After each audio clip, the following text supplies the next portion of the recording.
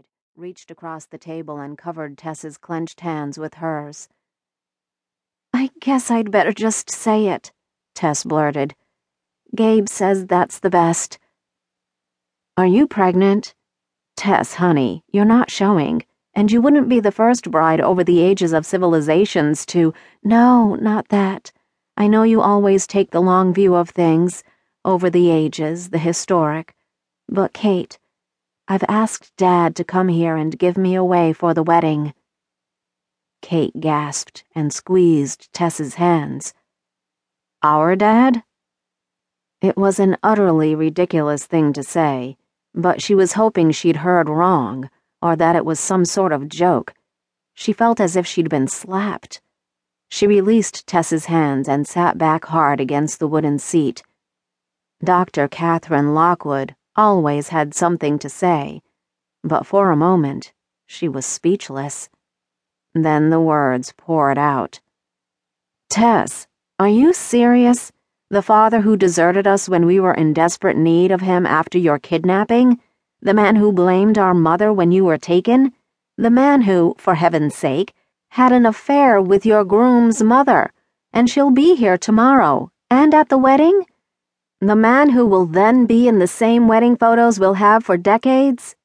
At least you didn't just spring him on us when he waltzed in. Oh, Kate and Shar, look who's here."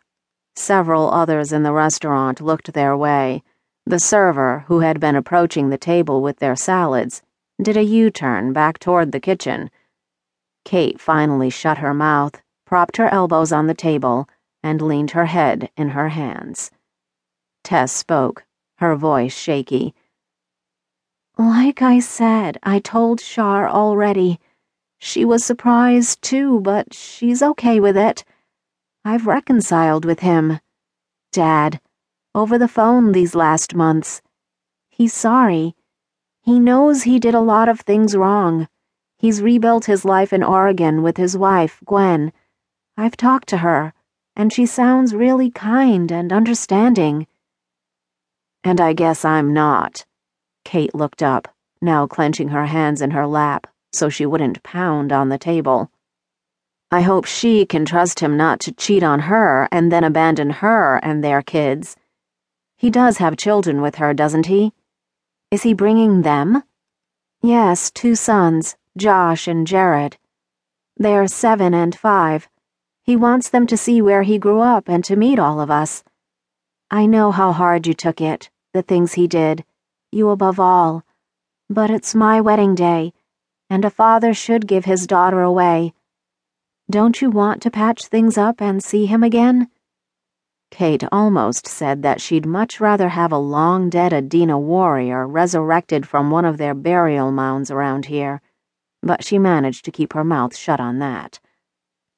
"So," Kate said, her voice calmer now, "he'll be at the center of things, not just a guest?" "You mean everyone will talk about the Lockwoods again?" "I don't care what people around here say, really. And obviously Gabe is okay with this." "Yes, he is. He understands, and we've told his mother. But I really wanted you to understand, just the way my future mother-in-law does. With Mom gone now, I do see you as the head of the family, so it's important to me." Kate couldn't keep from rolling her eyes. "Head of the family until Jack Lockwood arrives with wife and kids in tow and takes over. Oh, sure, I guess I'm curious about him.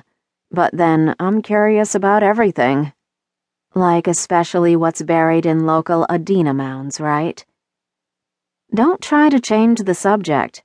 For you, of course, I'll honor your wishes for your guests, and who you choose to be in your wedding party. But don't expect your maid of honor to forgive that man. Can't do it, though I'll be civil to him and them. If we've got our crazy cousins coming from that strange religious sect they're in, we might as well have the ghost of childhood past there, too." Tess breathed an audible sigh of relief.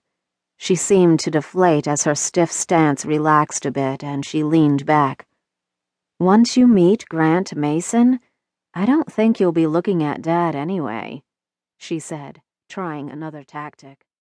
Tall.